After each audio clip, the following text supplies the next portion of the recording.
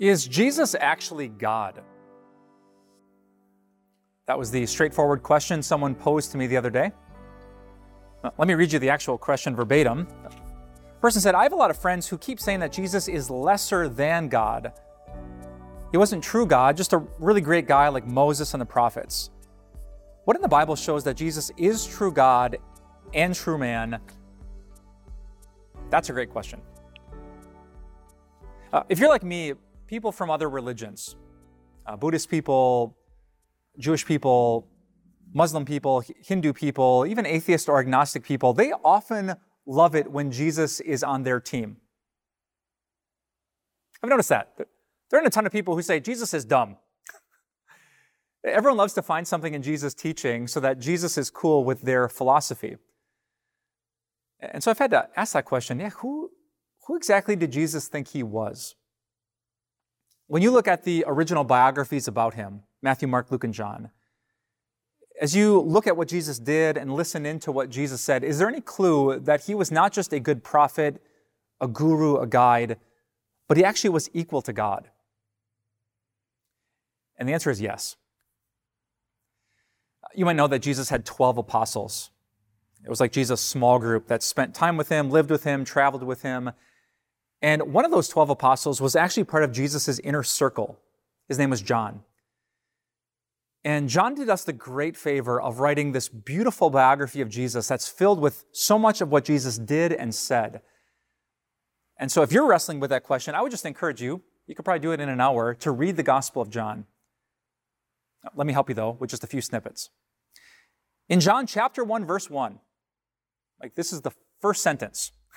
John describes his friend Jesus as the Word, like this communication so we know what's going on in the heart of God. And John writes, in the beginning was the Word, Jesus.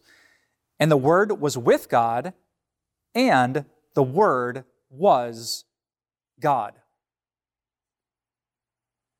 Person asks, is there anything in the Bible that says that Jesus was God?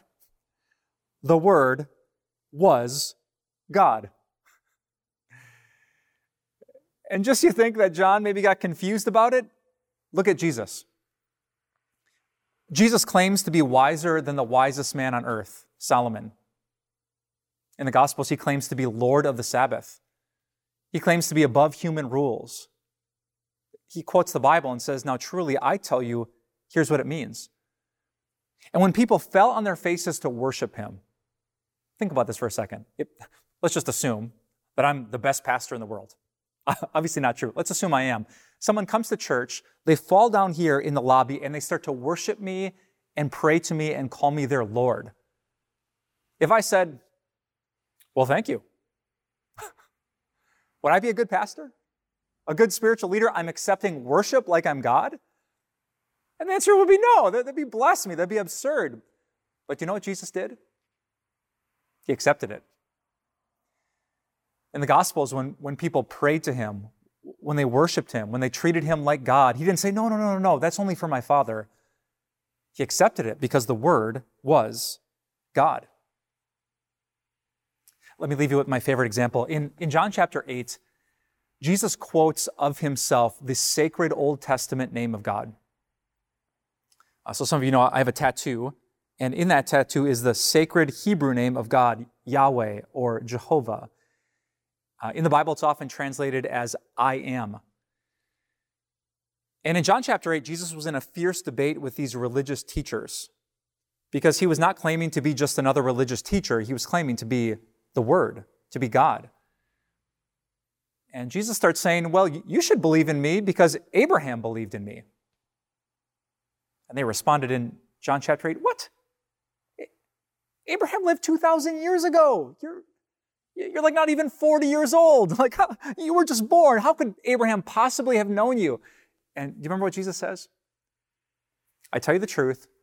Before Abraham was even born, I am Yahweh. Abraham believed in Jehovah. And that's me. And the religious leaders picked up stones, John chapter 8 says, to stone him for blasphemy. So, is there any clue in the Bible that Jesus is actually God? John chapter 1, verse 1.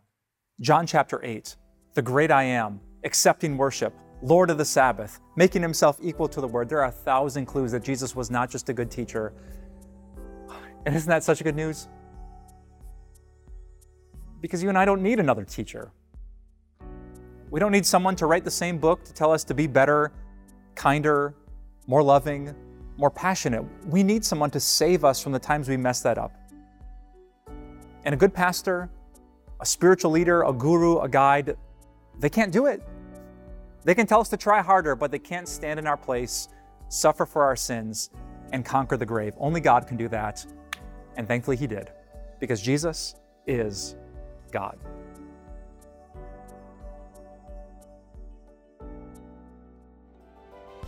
Hey everyone, Pastor Mike here from Time of Grace. Hey, thanks so much for taking your time to listen to this message. We would love so many other people to hear about this message too. So if you could think of someone in your mind right now that could use this, we would love for you just to take a moment and share it. That's essentially how people hear the good news of Jesus, believe it, and find eternal life in his name. Thanks for sharing, and have a great day.